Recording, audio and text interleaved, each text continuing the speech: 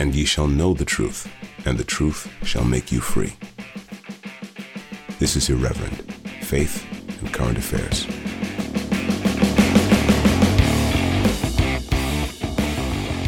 Hello everyone, and welcome to Irreverent, Faith and Current Affairs with me, Jamie Franklin. It's good to be with you today. Now, for viewers of this podcast, I must apologise. I'm wearing a t-shirt today because it's quite a warm day and I've had no real need to put my clerical clothes on. I sort of feel like it was all right because I did a podcast with Professor Patrick Deenan, which came out this week, and he was wearing a t-shirt, and he's quite a respectable person. So I think maybe, the occasional podcast in a t-shirt is okay. But apologise if you like seeing me in my clericals. I was going to be joined by Thomas Pelham today, but he's not here yet, and I kind of need to get on with this podcast. So I've decided to start it. He might join me at some point during it, but he's not here yet. He's been delayed. So I'm going to go for it. Tom might come along at some point. If he does, that'd be great. If not, you just have to deal with me today. It's a little bit of a tighter schedule this week because I'm going away in the middle of the week, which just puts a little bit of pressure on the time for the podcast. But hopefully this will still be a good episode anyway. Well, it's Irreverent. There are a couple of notices just to begin with. I've been speaking about the March for Life, which is coming up on Saturday, September the 2nd. And we're going to have an Irreverent meetup. I'll be there. The other two won't. They're busy vicars on the Saturday, but I'll be there. So if anyone wants to come along to the March for Life and meet me and hopefully some other listeners, please do join us Saturday, the 2nd of September. We're going to be meeting at the Emmanuel Centre, which is where the whole thing kicks off. And we have arranged a rallying point at the Voice for Justice stand, which is, I'm told, on the ground floor of the Emmanuel Centre. We're going to meet there about 10:30 a.m. So that's the idea. I think what I'll do is I'll make sure I've got my Telegram group all sorted out on my phone so that I can communicate via Telegram. So if you're coming and you'd like to stay updated, please do get on our Telegram group, which you can find at t.me/irreverentpod. But that would be a really good event coming to the March for Life, where we can join with others who are speaking in favour of and defence of the life of the unborn, and trying to offer people an alternative to the practice of abortion. So that's coming up, and I hope to meet some people there. I know some people are coming. I've got no idea how many really, but there we go. I wanted to just say thank you to people who have bought us coffees recently. I don't always do this, but it's good to occasionally read out some of the messages people leave us on there. So thank you. Here are some of them. Good to hear 3 based clergymen. I listened to you whilst walking the dog. He's so happy, and so am I. Well, I don't know if he's happy because he's listening to us, though. I don't think dogs really can understand our podcast as much as I like dogs. Joe says, discovered you during the dark days, and I continue to appreciate and enjoy your theologically undergirded conversations. You make me smile too. Very good. Thanks to Giles. Thanks to Richard. An unfailingly thoughtful discussion each week of matters of significance to people of faith. Someone else who's a priest says, hi to you all, been listening avidly each week for the past few weeks, loving what you're saying and the faithful commitment to say what has historically been orthodox throughout the Christian faith down the years. Keep up the good work. It's great to hear an apologetic of the Christian faith. Well, thank you very much. It's very kind of you. Another one here. Thanks, Jamie, Tom and Daniel, for your encouragement. Literally helps restore my faith each week. Hope to meet some or all of you at the March for Life. Oh, that's good. Well, look forward to meeting you there. Joe Blogs. I assume that's not your real name. So thanks to everyone who's bought us coffees recently. We really do appreciate that. We're going to be talking about a few things this week, but we like to begin with a bit of a Bible reading. And Tom and I decided last week that we'd have a kind of go through a thematic, well, not thematic actually. That's not what I mean at all. Systematically go through a book of the Bible when we didn't have anything else specifically on our minds. So today, I'm just going to read a section out from the book of Acts. We did the first part of the book of Acts last week. I'm going to read the next section out now. And to be honest, I haven't prepared this. Honesty is a good policy, isn't it? So I know it's about the ascension, but let's read it and maybe I'll make some comments and maybe the Holy Spirit might guide me to say something that's relevant to the topic of this week's podcast. First, let's say a prayer. Our Father, who art in heaven, hallowed be thy name. Thy kingdom come, thy will be done, in earth as it is in heaven. Give us this day our daily bread. Forgive us our trespasses as we forgive them who trespass against us. Lead us not into temptation, but deliver us from evil. Amen. we're slipping out in and out of the BCP version of the Lord's Prayer. It must be very confusing to people. Apologize about that. There really should be some consistency. Anyway, the book of Acts, chapter 1, verse 6. So when they had come together, they asked him, Lord, will you at this time restore the kingdom to Israel? He said to them, it is not for you to know times or seasons that the Father has fixed by his own authority, but you will receive power when the Holy Spirit has come upon you, and you will be my witnesses in Jerusalem and in all Judea and Samaria and to the ends of the earth. And when he had said these things, as they were looking on, he was lifted up, and a cloud took him out of their sight. And while they were gazing into heaven, as he went, behold, two men stood by them in white robes and said, Men of Galilee, why do you stand looking into heaven? This Jesus who was taken up from you into heaven will come in the same way as you saw him go into heaven.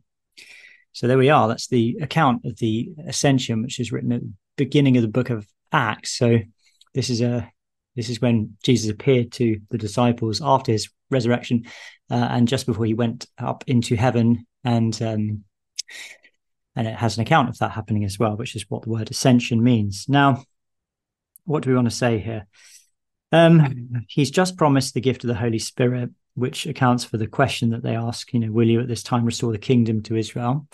And then he says, it's not for you to know this, but you will receive power when the Holy Spirit has come upon you. That's looking forward to the Feast of Pentecost, or to the event of Pentecost, which we celebrate the Feast of Pentecost, which is coming up in the second chapter of Acts. You will receive power to be witnesses in Jerusalem and Judea and Samaria to the ends of the earth. So this is a description of the way the gospel goes forth from the kind of epicenter of the ministry of Christ in Jerusalem to all the nations of the earth. And of course, that's what we see happening in the book of Acts, and historically the gospel going out from that one place and going out to all cultures, all nations, all lands, and all around the world. And that process, I suppose you could say, continues today as billions of people know the name of Christ and have received that witness and now believe in the gospel. And, I suppose it's probably worth thinking about that for a minute, the way that this small group of people were able to go out, preach the gospel, and for the gospel to take root in all nations and lands on the basis of this man who they claimed had risen from the dead. I suppose it's something for skeptics to ponder whether this is plausibly the case that these people were lying, or whether they were deluded, or whether they could really have achieved this without this being true and without the power of God being real, and so on and so forth.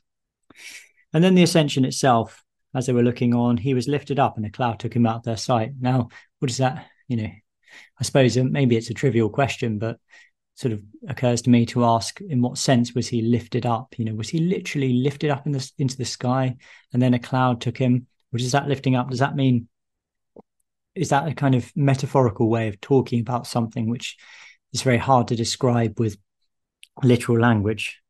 I don't know. But whatever happened, Christ went to be with God the Father. He went to sit down at the right hand of God and to rule and reign over all creation in heaven, which is where he came from in the first place.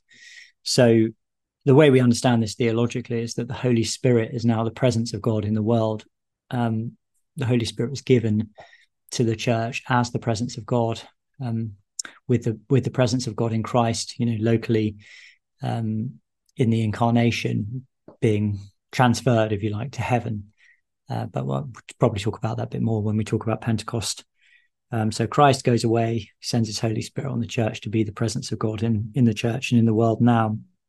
And then you get these two people who are sort of angels who are, who say, when they predict Christ's second coming. So there's also that there. This Jesus who was taken up from you into heaven will come in the same way as you saw him go into heaven. So in the same way that he left, he will come again.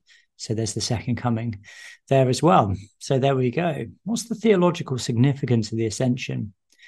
It's a really, really good question. I suppose it's about Christ ascending into heaven, being the Lord of all creation, Christ leaving this world so that it wouldn't just be him and everyone sort of gathered around one individual, but that the church could be the sort of incarnate presence of God in the world through the presence of the Holy Spirit. So I think that's significant there in the incarnation. Also, I suppose you could say that the incarnation is about Christ being a forerunner. So as Christ goes up into heaven, as Christ is raised from the dead, so we will be raised from the dead. As Christ goes to heaven to be with God, so we will go we will go in the same way, in the same manner, to be with God, and to live with him forever. So it's kind of about Christ going first, if you like. So there's all that kind of stuff. It's a very rich passage. I'm not sure what it's got to do with the stories that I've selected to talk about today, but maybe something will come up. Anyway, there's a bit of scripture to just bring something edifying. Drop my pencil. Something edifying in the beginning. Now I'm just going to take a slurp of coffee out of my amazing Irreverent coffee mug, which you can buy on our website, by the way, irreverentpod.com. Yeah, this isn't grifting. You know, people asked for this. I've just received a message from Tom saying that he is indeed coming, so he may be here in a minute to join. So I won't. I'll wait. I'll wait. And then discuss stories. But we're going to, just to say, if you're interested, what we'll be discussing today, we're going to talk about the Church of England and the pronouncements that the bishops made about the Women's World Cup. That will be an interesting thing to talk about. Apparently, the lower birth rate in the UK that has just been spoken about is good for the planet, according to one scientific expert. And we're also going to talk about Jonathan Van Tam, who's just been given a job with Moderna, having been a government advisor, and the slightly sort of controversial issue of there being a sort of revolving door between the big pharma and governments around the world. It's not a good thing. And then we've got lots of really interesting emails as well. So that's all to come. Well, I'm delighted now to be joined by Tom Pelham. Hello. Not a special guest, but special host. How are things going? Yeah, really well. Thanks, Jay. Really well. You're looking relaxed. Thanks. Yeah. It's been a bit of a hard work morning. I took my son. He's learned to ride a bike. Right. I think I mentioned last week. And I took him to a local trail called the Cuckoo Trail, which runs on an old railway line. Right. And he cycled a long way, actually. Did really well. Nice. Very good. Very good. Didn't cycle back. He then decided he didn't want to cycle back in that sort of in the way of a 2-year-old. Yeah. And so I had to carry him back. So that was but still, we found a nice cafe in the field. Oh, nice. Yeah. Well, children are very capricious. Well, listen, Tom, we don't have much time, do we? Because you need to go quite soon. Well, in about 45 minutes, you say. So let's talk about the stories. You've come just in time. Now, Tom, I don't know whether you've seen, but Daniel French. I don't. You're not really on Twitter, are you? But Daniel French, our other co-host, he's been stirring the pot, as it were, on Twitter. He tweeted out a story from the Times, and he wrote, "If I were a Christian in Saudi Arabia or in the underground church in China, I'm not sure how I'd feel about this."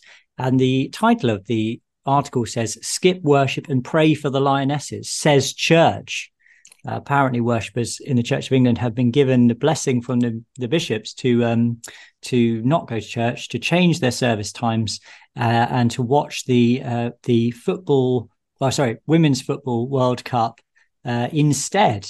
Now, there's some quotes from the Libby Lane, who is the Bishop of Derby, who is the church's spokeswoman, on sport. She said, "I know lots of people want to..." It's not even a word, is it? I'm sorry. Anyway, okay. Spokeswoman. Spokesperson. It's not English. At least you know what, Tom? At least she's actually being quoted herself. So many of these bishops, they have their sort of anonymous spokesperson. It's pathetic.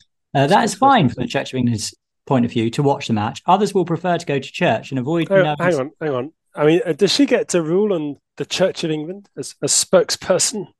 Does she just get to say, you know what, that's fine? Well, because the Church of England, she's in charge of sport, isn't she? So she just gets to make sweeping statements. It's fine not to go to church and play sport instead, or watch sport. I don't know. Is that so? Do you think that's fine from the Church of England's point of view? That's actually, because there was this big furore afterwards. Oh, she didn't really say people could miss church. She was just saying that people, could go to church at a different time. Do you think that's what she was saying, or do you think that she's actually saying, yeah, just don't go to church this week, it's fine, you can watch I think she's probably not... I think she'd probably be best not saying anything at all. It's one of those points where, does it really need a statement the church. I mean, and then if you are going to speak, you have to be really clear about what's sort of church policy and what's your own personal policy. So if she said, that's fine from my point of view, well, no one could really complain. I mean, it'd be a bit weird. I wouldn't say that. But if, the Church of England's point of view, it's quite a claim, isn't it? And I believe it says something about that in the 39 articles, isn't it? Should the Women's World Cup team proceed to it's in canon law, upon a Sunday morn, the church services should be moved. Should be moved or shortened. Should we read some of the responses from some of the people? Well, I think the point being that she does sort of say later, church services happen at different times in different places, so people can choose one that's right for them. And then it says whatever they decide to do. So presumably, she's offered a couple of options, really, hasn't she? She's offered miss it completely, find a different service in a different place or a different time, whatever you decide to do. We should be proud, she says, of the Lionesses. Whether you receive the life-giving sacrament of the Holy Eucharist or not, we can at least all agree that the Lionesses are wonderful and that we should be very, very proud of this team of women who have made it to the Women's World Cup final, which is such an achievement, Tom, such an achievement. All Saints in Hampton, southwest London, told worshippers, we can't wait to watch on Sunday. Join us to watch on the big screens. The Reverend Andrew Downs, Vicar of St Mary's, Sunbury-on-Thames, sounds like a nice place, said, we are shortening our main morning Eucharist and then live streaming the game with bacon rolls and fish. I wonder how they're shortening. It's quite exclusive of our Jewish brethren, isn't it? And Islamic brethren. Anyway.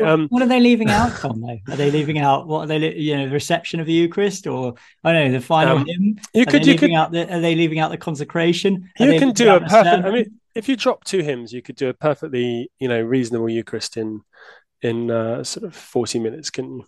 Yeah, well, you could drop all the hymns, couldn't you? You could drop all the hymns. You could drop the sermon. You could say it all really quickly. I mean, like Mark Chapman. Yeah, exactly. Well, you do it. You probably do it really quickly, I can imagine. I don't. I bet you do. I bet you. I read out the entirety of the third exhortation quite regularly on my 8 o'clock PCPs. Well, yeah, that would take some time. The Reverend Carol Atkins said that her church in Reading has swapped our service for a community watch of the final. There we go. Sounds like a good point of, she's obviously carefully fulfilling her charitable commitments for the PCC there of promoting Christianity. Yeah. Okay. Yeah. Well, there we go, Tom. I mean, look, I have to say, can I just say this? I feel it's difficult because it's like you're in a trap, isn't it? Obviously, as priests, we want to be promoting the gospel and actually doing our job, which is, a large part of that, at least, is about taking services, preaching, celebrating the sacrament of the Eucharist or the Mass or whatever you want to call it. That's kind of our job, isn't it? So I think to me, it's kind of a given that, sporting commitments sort of come second. So there's that. On the other hand, the whole women's football thing, I know we've talked about this before, but to me, it feels very, very artificial. But do you know what? The biggest thing I saw about this, and I mean, I don't really care about men's football other than to follow vaguely the fact that Harry Kane's doing much better now. You don't even like. He's playing for a sensible team. You're sending me these what are they called? Kind of this football banter now, which is you've never even mentioned football before, and now Harry Kane's left Tottenham. Now you send me these messages, which are like these banterous digs about Harry Kane being better now he's left Spurs. But anyways, well, have some kind of telepathic sense about what will wind you up. Yeah. So he did score quite a few goals, didn't he? I don't know. Let's look. Anyway, I'm happy for Harry. Yeah. Good. I'm glad. What's the point you're going to make? Come on. The thing is, how many? And it's sort of this sort of idea that the men's World Cup, the women's World Cup are roughly equivalent. And I have no idea. It's not ridiculous. I mean, they're playing the same game with the same rules, etc. Oh, yeah. Okay. Well, it depends what you mean by equivalent. So, well, exactly. It does. They both use the ball. They both use a ball. There are 11 players aside, etc. They're talented sportsmen and women. Let's not forget that. They are talented. And they're keen and all of that sort of stuff. But the problem is with directly making any sort of assumption that the Women's World Cup is sort of equivalent to the men's is that of the teams in the world, sort of at that level, there are only about sort of 10, 20 maybe that are kind of actually full-time professional, fully equipped women's football teams, aren't there? The rest of the world, it's kind of part-time, amateur football, which is nothing wrong with that. In fact, I think most sport would be better if it was amateur. Sport was better before it became professionalized. Cricket, rugby, all of them better before they became professionalized. But in my opinion, you had the great sort of sportsmen who played played rugby and cricket. I can't remember the last one who did that professionally. Both of them, cricket in the summer, rugby in the winter. The problem with it, of course, is that only rich people can really afford to do it because they need to have some sort of sponsorship. So you effectively become professional anyway. But so we're talking about a Women's World Cup of about sort of, be generous and say 20 teams that are fully equipped and prepared and trained and full-time athletes, and the rest of them are not. So you end up sort of padding out the group stages of people who just whack, balls past, because there's an obvious difference there. Whereas the Men's World Cup, actually every single stage is competitive, isn't it? Every single bit is competitive. There's no doubt about it. Every single country in the world has a professional, I think, probably male football team. And it's just a different. It's a different. What about the Vatican City? They ought to, aren't they? We had this discussion before. Papers on it. I think Pope Francis is the kit man. I reckon he'd be a really dirty football player. He'd be hacking everyone, passing the ball to convicted child offenders, and claiming that. Claiming that Christ podcast not happy right now. I know. Sorry. Can I raise a point here, Tom? Go on. About this whole thing. I agree with what you've said. Obviously, the standard of women's football is obviously nowhere near as high, even sort of analogously to men's football. But I have watched the rise, if you like, of women's football over the last few years, and I think that it is clearly part of a political agenda. Now, I find it hard to articulate what the agenda actually is. I'll be honest, but I think it's encapsulated in. We'll watch a clip in a minute where somebody says something like this. But it's this thing about, we have to set this example to young girls that they can play football if they want to, and that they can be like these women that they're watching on TV. Now, look, I've got no problem with women playing football, girls playing football. My daughter is currently going to a football club. I mean, she's only 3 or 2.5, but she plays football on Wednesday mornings, and I've got no problem with it. So per se, I just have a problem with I think it's the image of femininity that is being promoted through it, which is like, this is what it is to be a real woman, to play a sport which is it's a male dominated sport, and in order to be a sort of a real woman, you have to sort of enter this masculine arena and to play competitive sport in the way that men do, and that this has to be granted an equivalence. Otherwise, the people who refuse to are sort of being sexist or something like that. How would it be? I was watching this clip thinking, well, how would it be if we had people on TV saying we need more depictions of women being mothers and stay-at-home housewives, so that young girls can look at that and think, wow, that's a great life, and that's what I want to be. Or mothers like sitting around reading the Bible to their children and praying. Those are actively discouraged, aren't they? So the Advertising Standards Authority will turn down adverts that have these sort of outdated stereotypes of the man being the breadwinner, the woman raising a family, the nuclear family. We saw a bit of that in Sadiq, in the news from Sadiq Khan, didn't we? There was this advertising agency there's a picture of a London family walking alongside the Thames. It looked like South Bank to me. And I think it was the North Bank. Anyway, it doesn't matter. It doesn't matter. Was the eye was in the background, wasn't it? So maybe it was North Bank. And on the embankment. And the caption was something like, "This is not to be used as an example of something not to be used as a typical London family." That was something Sadiq Khan wrote, was it? Well, it's something that his advertising agency, the City of London, sort of. I mean, I don't know if he personally wrote it, but it does show the sort of prevailing ethos behind that. He's responsible for that ethos. That white nuclear family, 2 parents, 2 kids, boy and a girl. Is not London. It's not to be used to advertise London.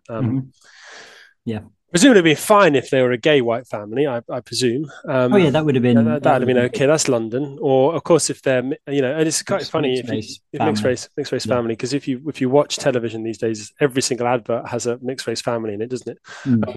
I don't. Mixed race families are a thing, and is that the right term? I'm just trying to think. I just don't know. Are we going to be called multiracial families? Probably mixed race. I don't really know.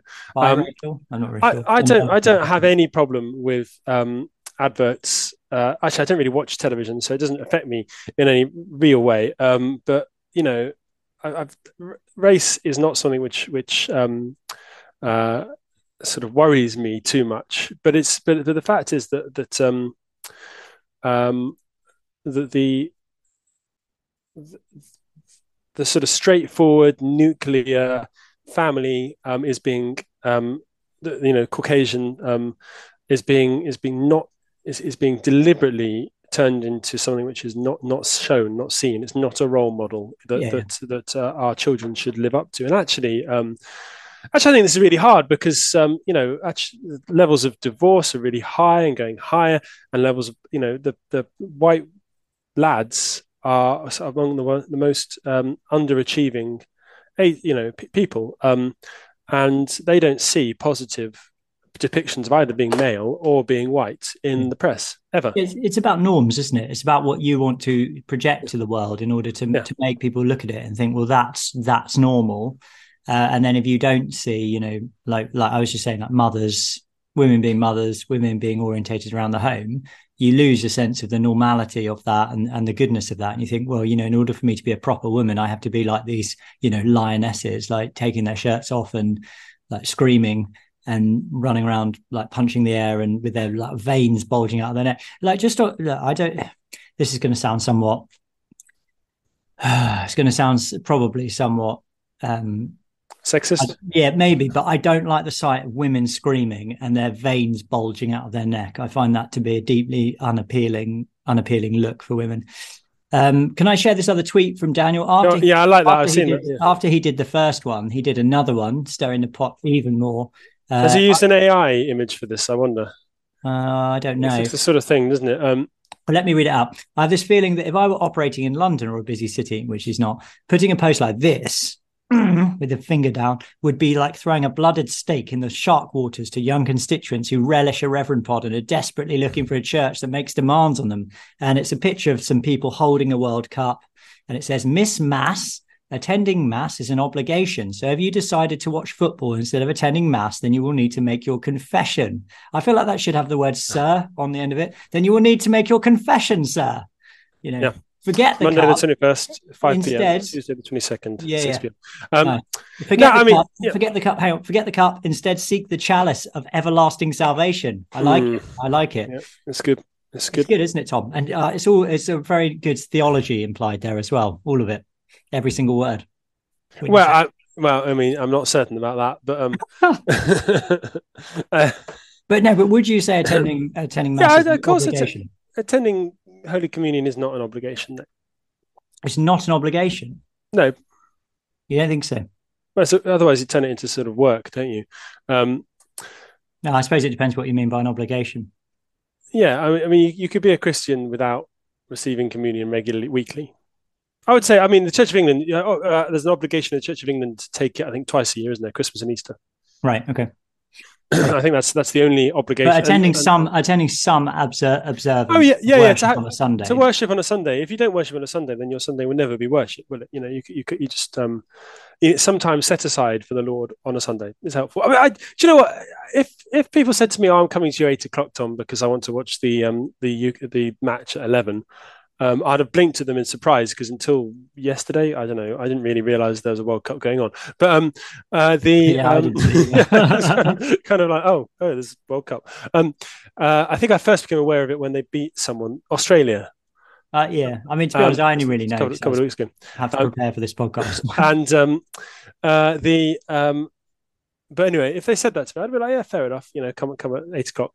On my 9 o'clock, actually. That's no problem. Then you can get home in time for your 11 o'clock. Or but would you not say to more spiritually mature parishioners, you'd want to say, okay, well, it's fine, if you want to do that, but just make sure that your priority, it's not just about coming to church, but it's about making sure that your heart and your mind is focused on worshiping the Lord and being a disciple of Christ. I think you're right. Yeah.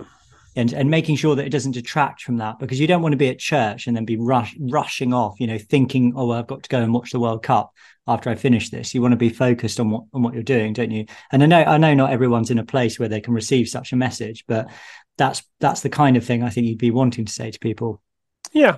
You can have fun on a Sunday. The Sunday should be the day that you, or it's a good day at least, to set aside as it's a good day, Sunday. Set aside as worship and and holding God in pride of place. Should we listen to this race row that has apparently broken out as a result of the unifying event of the Women's World Cup? This is just inevitable, isn't it? I mean, yeah. So who's this person who's done this? Let's just see. Sky News panelist. Yeah, it's on Sky News. So it's all, and I was expecting a debate, but there wasn't one. So about this picture here, what jumps out of you is... So this is a picture of the Women's World Cup team. This doesn't sort of represent diverse Britain. It's all these blonde, blue-eyed girls. Entrepreneur Wilfred Emmanuel Jones. And, I wish them well, but I do think we need to ask ourselves questions. It's a good point, actually. The Women's World Cup players they're all blonde with blue eyes, aren't they? Some of them are quite attractive. I mean, not that I've been looking, but one can't fail to notice. As long as they're not bulging their veins. Anyway, yeah, that's not attractive. But yeah, I think someone made the point there are three black ladies in the squad, aren't there not? Yeah, so I got this here. So 13% of the Lionesses are black, which is 3 of 23, which is 3 times more than the wider population, which apparently in the 2021 census, it was 4.2% black. Well, it's like this, the push for racial diversity in the church, isn't it? Where and Calvin Robinson passionately made the point that, the percentage of black vicars might be slightly under the sort of overall sort of diversity of the population, but it's in the Church of England at least. I mean, obviously not in the Pentecostal church or something. But if we're making, actually you don't need 30% or 50% of them to be black. That'd be well over the. You'd find it really hard to find that many black people in the UK who want to be vicars. I'm still massively in favour of bringing black vicars over from Africa, from Nigeria, and from Bible believing churches and planting them into here, but that's not what they want. But anyway, should we carry on with this? Let's listen to more of this. About why is it that we've got it has a lack of diversity? They're playing sport at an elite level, and they are from Britain, and they're women. It doesn't make any difference. Those are all true. After a fashion, aren't they? I mean, I'm not sure what the word elite means in this context, but they are all women, and they are all in Britain. Sport. They're from Britain, and they're playing sport, so that's all true. But I mean, what we have here is sort of intersection of different rights, where we discovered that the race rights trump sex rights, don't they? I mean, this is kind of intersectionality, isn't it? It's a kind of critical theory. Yeah, it's all that kind of thing. It's that they can't just be the best football players. No, of course not. Players. They have to be representative of the population. Presumably, this chat would prefer them to be not as good and more diverse. I mean, presumably that's the only thing you can assume. I think so.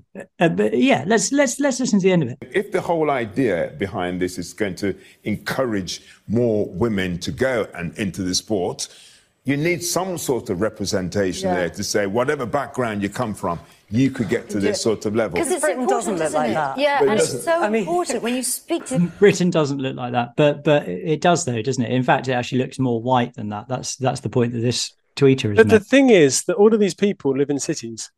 Right. That'd be the issue where the London is much more than 3% or 13% black, isn't it? Mm. If you lived in London, probably you see more like, I think it's 20% or something. So you might look at the team and think, wow, they're not 5 black players on the team rather than just 3.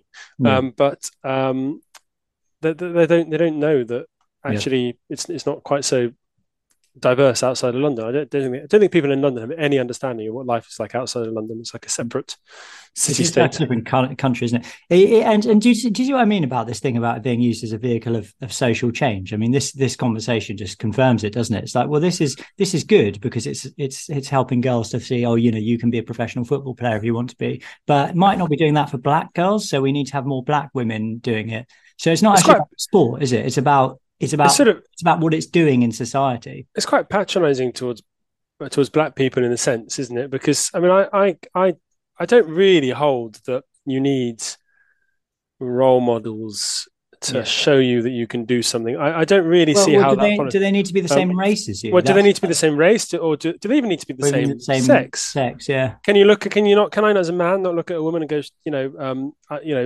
she's achieved this. I feel that I could also achieve that. Yeah, which presumably is what it's saying. Like I remember seeing the film Ray when I was younger and being really just amazed at. I didn't know anything about Ray Charles and just amazed, and bought loads of his music and started trying to imitate him on the piano. I mean, maybe that was cultural appropriation, though, Tom. I don't know. But I don't know. But or you could imitate the sanctity of holy men like St. Augustine. But again, different race. So Augustine was a barber, wasn't he? He was, but I think Berber. Barber is somebody who someone who does your fade. Does your beard. Yeah. It's nonsense, isn't it? It doesn't require that. It's quite clear that we can all celebrate the achievements of all of the human race, and I do quite happy to celebrate the achievements of the Lionesses. If it wasn't, come on, Tom. This is a psyop, though, isn't it? The whole thing. I'm willing to say, like, football itself is a psyop. It's a weakness in me that I still find it interesting, and I'm to a certain extent irritated with myself that I still retain such an interest. But it is. I mean, I can't help but be interested. It's a bit strange, really, isn't it? It is a psyop because really, what we should be focusing on is God's will for our life, prayer, discipleship, holiness, doing acts of charity, friendship, those kind of things, and football can have a place in it. But this kind of this situation where football becomes this sort of idol around which we orientate our lives, it's not a good thing. It's sort of pseudo religious. In fact, this whole idea of it, because the church does work like that. We sort of idolize Christ and worship Christ and become better people because we follow what Christ did. Yes. And you can't idolize Christ, though, can you? I mean, Christ is God. So. Okay. I know. But you know what I mean. Yeah. Worship Christ. Worship Christ. It's not an idol, so it's not idolizing. You're right. And there's a sense in which his example is. Both satisfaction, oblation, it saves us, and it's something to follow. This has been transferred to other things, isn't it? So football now, are icons in football, but it's all over the place, isn't it? It's just sort of people frantically searching for a hero, but they won't find one. Yeah, they won't find one. They'll let you down. They'll miss the penalties, and then they'll break your heart. And is that what happened? I don't really know. I think they just lost straight out, didn't they? Yeah, I don't know what happened. I didn't watch it, and I think it was 1-0, wasn't it? Was it 1-0? I don't know. Yeah. The other thing as well, I think about this whole thing is like from a Christian perspective, it's like we need to evaluate these new things when they come into our lives. Women's football hasn't been around for very long. I mean, I'm sure women have been playing football for a while, but it's only been in the last few years that it started to be promoted by like the BBC and by Sky and everything like that. And we've got to ask ourselves as disciples of Christ, is this really something that we want to give our time to? Is it really the right thing to do to pick up another interest and that's a little bit devoting your time and devotion to it? That's a little bit harsh. I mean, in a sense that you're sitting there. Have you made that assumption about football? Have you decided that? I don't know. I've just said to you, I think football is a psyop, and that I should be less interested in it than I am. I think it's okay to have some interest, but it's just like it's just because the media says, "Oh yeah, this is a big deal now. Let's all pay attention to it." So I agree. It's concerning. It's entirely manufactured and quite irritating for that. And it doesn't, if it was good as everyone made it out to be, it wouldn't need that sort of over kind of fawning response from the media. It just wouldn't need it because people watch it anyway. But there was a hilarious article in the Telegraph the day just released hours. I think it's gone now. Hours before they lost, saying this was going to change the world. set the world on light. And they're quietly taking it down. Well, I just can't find it anymore. It's just quite funny. I did put in the show notes that article in the Telegraph about all these virtue signalling politicians. You've got Ed Davey, who is apparently the leader of the Liberal Democrats. He's pretending to celebrate England's World Cup semi-final win at the pub. He's shaking his fist, like doing this gesture as though anyone's ever done that when they've celebrated a goal in football. A single fister. He looks like he's trying to chase off the local lads who are messing around with his bins. I think the writer said, Tom Gibbs. He's actually quite funny, Tom Gibbs. And there's also some stuff about how Rishi Sunak tweeted, "Time to make history. Let's do this at Lionesses." And he's written, what did he write about that? That was quite a funny comment. Oh yeah. Rishi Sunak tweeted before Wednesday's semi-final, "Time to make history. Let's do this." Words you simply cannot imagine him saying. Better than his last visit to the team he supposedly supports, waving at well-wishers and watching Southampton being relegated. They also talk about when, David Cameron said that he supports Aston Villa, and then at one stage he said he made a mistake and said he supported West Ham. He forgot who he said he supported, because he's obviously not a genuine football fan. But it's all manufactured, Tom. It's all just people jumping on the bandwagon. Yep. Let's just listen to the end of this clip, shall we? See if they say anything outrageous.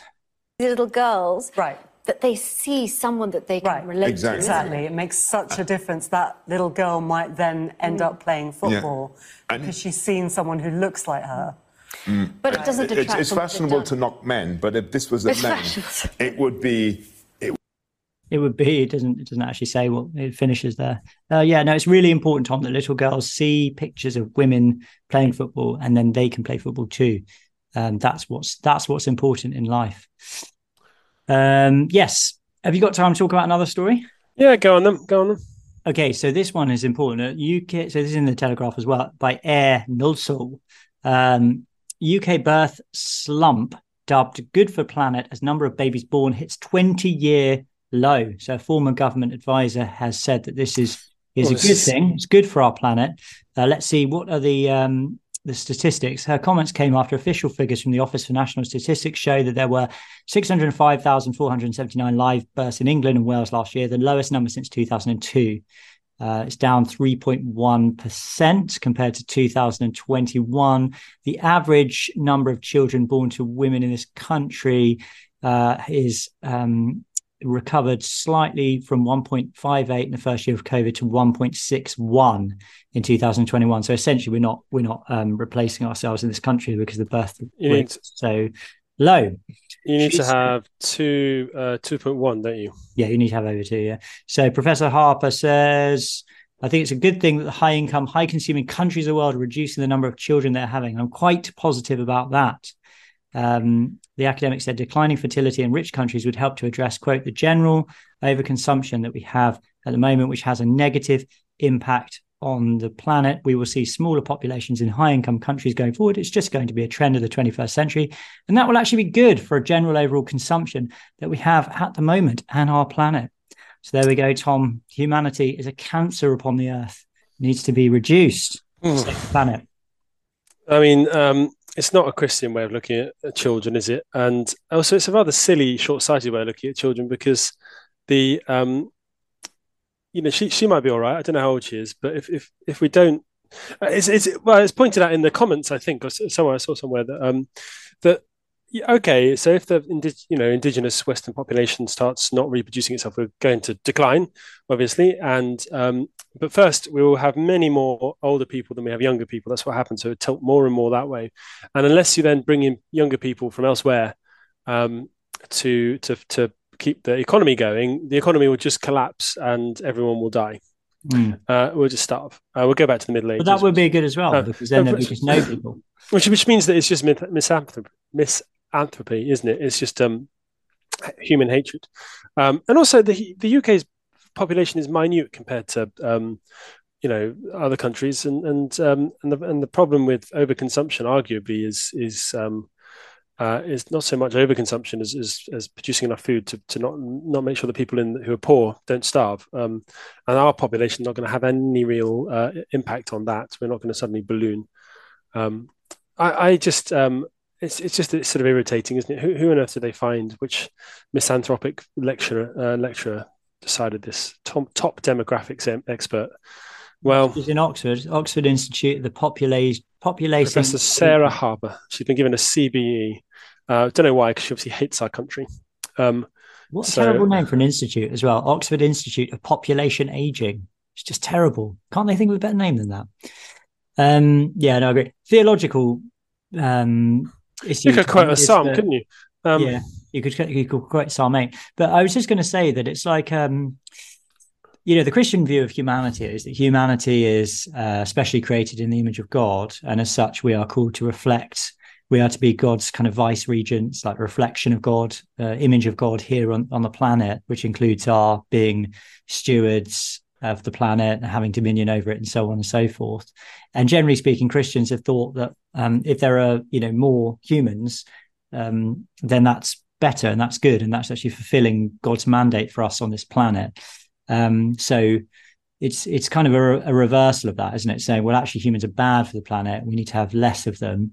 And it just diminishes the importance and the significance of human beings by implying or saying quite obviously that there should be fewer human beings. And it sort of also feeds into that sense of depopulation being a good thing.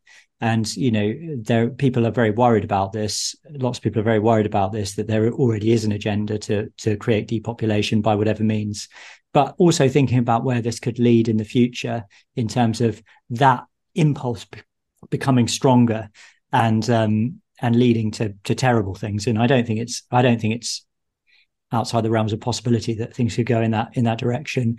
Should that Christian understanding of mankind as made in the image of God be completely lost and overturned. Yeah. So. Yep. Absolutely. That's what happens when we throw away the wisdom of God and replace it with our own flawed and foolish wisdom.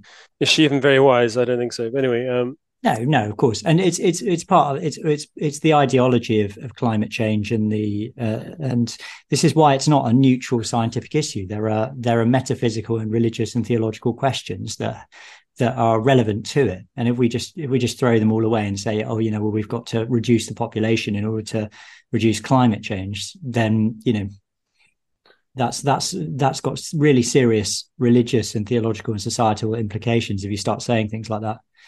So, but I think, Tom, I've been very clear about it. You have. It's another psyop. Everything's a psyop. It sounds like James Denipole now. Anyway, I find it quite funny to just call everything a psyop, no matter how innocuous. Like the other day, I was telling people, those little those flaps in the dishwasher. Yep. You don't need to actually put your washing machine tablet in the flap. You can just chuck it in the dishwasher. I'm sure you know this already because you're a very clued up person. Because literally all that is like it just opens during the cycle. This is a timer, yeah. I mean, yeah, it doesn't matter. It doesn't matter. And so I just say it's just another psyop. They're just getting you to do it for no reason. They're getting you to put that little tablet in that little drawer, literally for no reason. It's just like they're just messing with you, Tom. They're messing with your mind. Just put the tablet straight in. I just chuck it straight in now. I like putting it in the little drawer, Jamie. Yeah, that's it. You're so conditioned. They've got you just where they want you, Tom. Have they? There's literally nothing wrong with the little drawer. It's nice. It's nice. Yeah, you're lulled into a false sense of security by that little drawer, and by you're putting that little tablet in there, you just think, life is so good, everything is fine. But that's what they want you to think. Do they? It's a psyop. All right, one more story, Tom. You just tell me when you need to go. But I just wanted to flag this up because this is something I've been aware of for quite a long time. Because somebody who used to work in the pharmaceutical industry, who doesn't anymore, told me about this kind of thing. But it's in The Independent. Ex-medical chief Jonathan Van Tam takes job with COVID vaccine giant Moderna. Yeah, of course he did. Yeah, of course. Move may spark fresh questions over, quote, revolving door between government and business. And as I say, it just caught my eye because I had a conversation with this bloke who used to work in big pharma ages ago now. It must have been about 2 years ago. But he said to me that this happens all over the world, that you have a situation where not only do people go from government to, Moderna or wherever, but they go from big pharma to government, and they go backwards and forwards several times in their career. And it actually says that somewhere in this article about these people going backwards and forwards. So Rose Whiffen says there are only threadbare safeguards against abuse of the revolving door between the public and private sector, a risk of privileged information being misused for commercial benefit. Well, of course, they wouldn't ever do that, would they? They wouldn't ever. Well, yeah, and the other point to make about this is kind of human nature, isn't it? If you're in big pharma and you are trying to sell vaccines or other products, and then you go into government and you're in an advisory role, and so you've been in that world, and you think maybe one day I might want to go back into it in the same way as Jonathan Van Tam is. It's only human nature that you're going to have a certain way of looking at that world, and you're going to be favorably disposed towards those products. Yeah, because if you weren't, then they would quite clearly, you wouldn't be going back in, would you? Wouldn't be going back in. They wouldn't let you back in again if you said, I don't really, want you to take this, Yeah, it shouldn't be really. It should some way be found to stop this. Well, because it would be like you just can't work you just can't have a government post if you had a job with a pharmaceutical company. Yeah. I mean, that would be the most straightforward way of doing it, wouldn't it? I suppose. Maybe I'm just too simplistic. I think they'd just do it the other way around then, wouldn't they? I don't know. What do you mean? What, the other way around?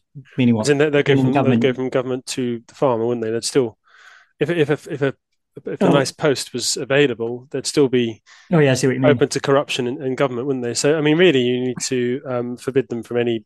I don't know how you do it. If high civil servants basically forbidden from working. Yeah, it would be hard, wouldn't it? You'd have to just pay them a lot. Yeah. Oh, yeah. Here we are. Transparent International UK found that nearly a third of all new jobs taken by former ministers and senior officials had a significant overlap with their previous brief. Yeah. So there needs to be apparently called for a radical overhaul of the process for approving former ministers' new jobs, saying appointments show the current system was not fit for purpose. It sounds actually quite perspicacious from Labour there.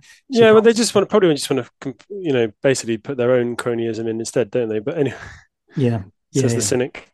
Yeah, well, I mean, you're probably right, Tom. You're probably right. I mean, I've got no faith in any of these people, but it just shows you how. I just thought it's important to talk about these kind of things occasionally, because it just shows you how close the ties are between government and industry here, and how there is a financial agenda which has a huge influence on what goes on in government and more generally in society. Yeah, absolutely. So yes, indeed. Good. Well, it's been a pleasure, Jamie. You're going to go. I think I'll probably have to go shortly. Is there a question of the Rev we can do quickly? Yeah, there is a question of the Rev. I'll do the rest of it after you've gone. But yeah, if you're around for the question of the Rev, let's do that. Let's do a question of the Rev. Yeah. And let me get I've got to get the sound, Tom, though. I'm going to have the sound, which I never have ready, and I don't. So here we go. It starts quiet. Here we go.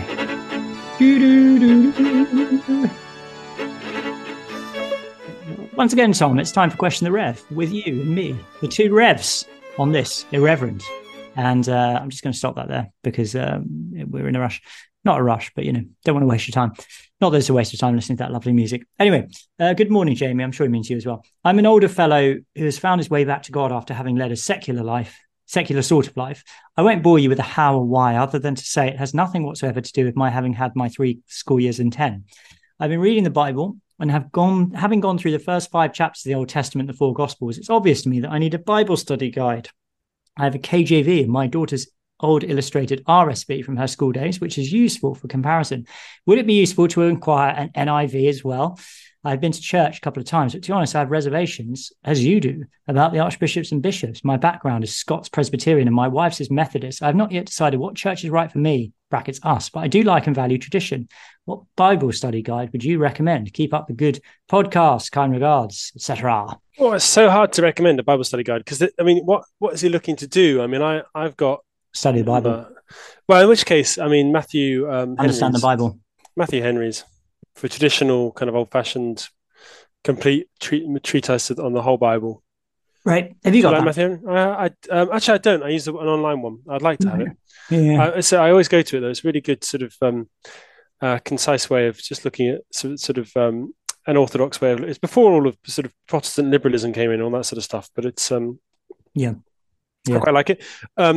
I've been enjoying a set of studies which are called, which basically assemble quotes from the fathers of the church. Oh yeah, ancient Christian commentaries. That's the one, ancient Christian commentaries. Yeah, and but again, like it's sort of, I'd recommend them thoroughly, but to require a full set, you'd need about £1,000. You know, it's not.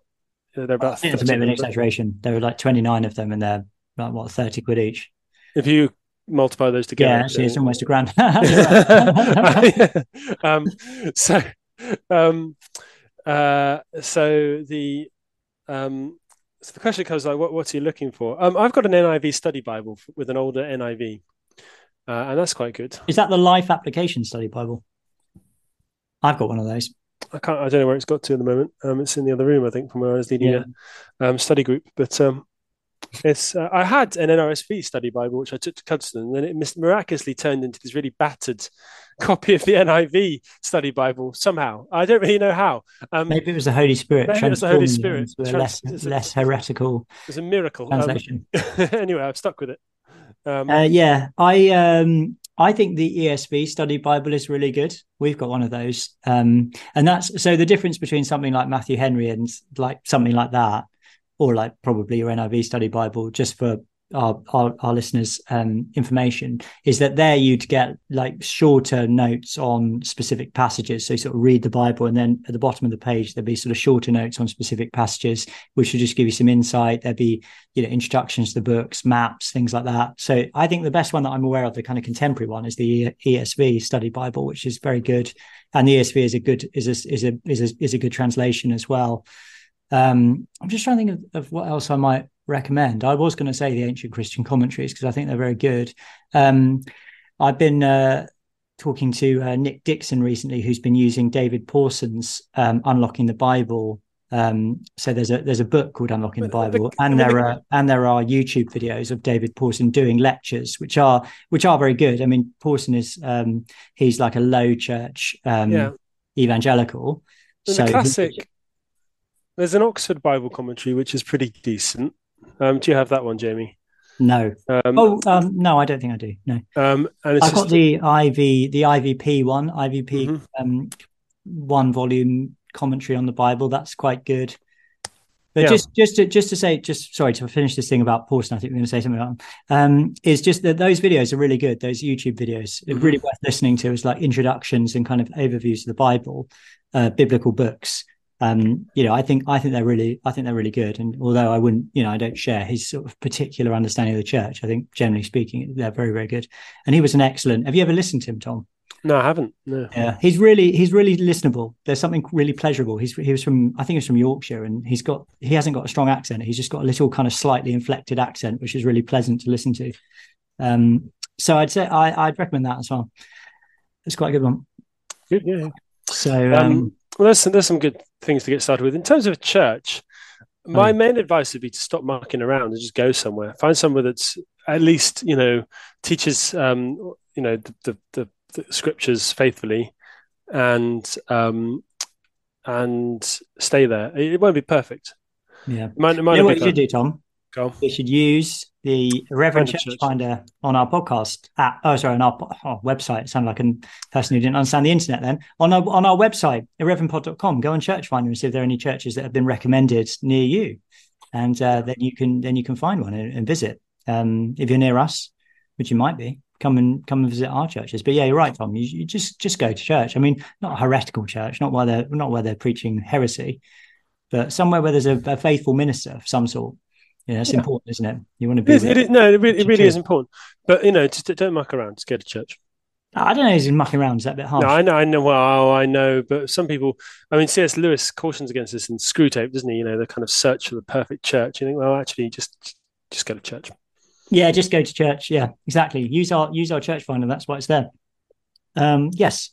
Okay. Do you want to do some emails, or go on then? I got time for one email. I keep on threatening that you're going to go, but you never do. I've got about another 5 minutes. So okay. So the lady Nancy, who emailed to say about the reviews we've missed, emailed again, and there's some more stuff about just how many reviews we've got, which are really, really great. But then she said at the end, on the subject of Prague and the assassination of Reinhard Heydrich, which we read about last week, the church actually glorified Bishop Gorzadst as a saint out of all of that, but not for violence.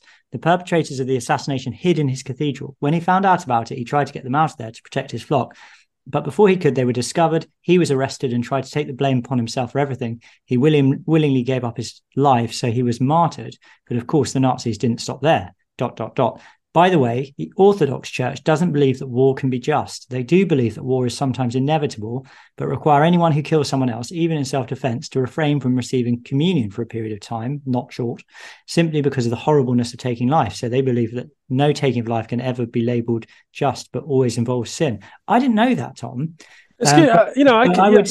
Sorry, I was just going to make the point. I wonder how they square that with the death penalty as it's articulated in Scripture in various different places. I mean, it seems to me that the Bible clearly implies that there's a difference between murder and killing, at least a sort of theoretical difference. So I'd be interested in the answer to that question. Yeah, it'd be. I mean, Orthodox Church would be. I know Rodrea tried to convince me on this the other last time I met him. But how many times have you met someone? Once. Last time was the only time. I met him a couple of times over a day. No, over that day. Oh, right, okay, yeah.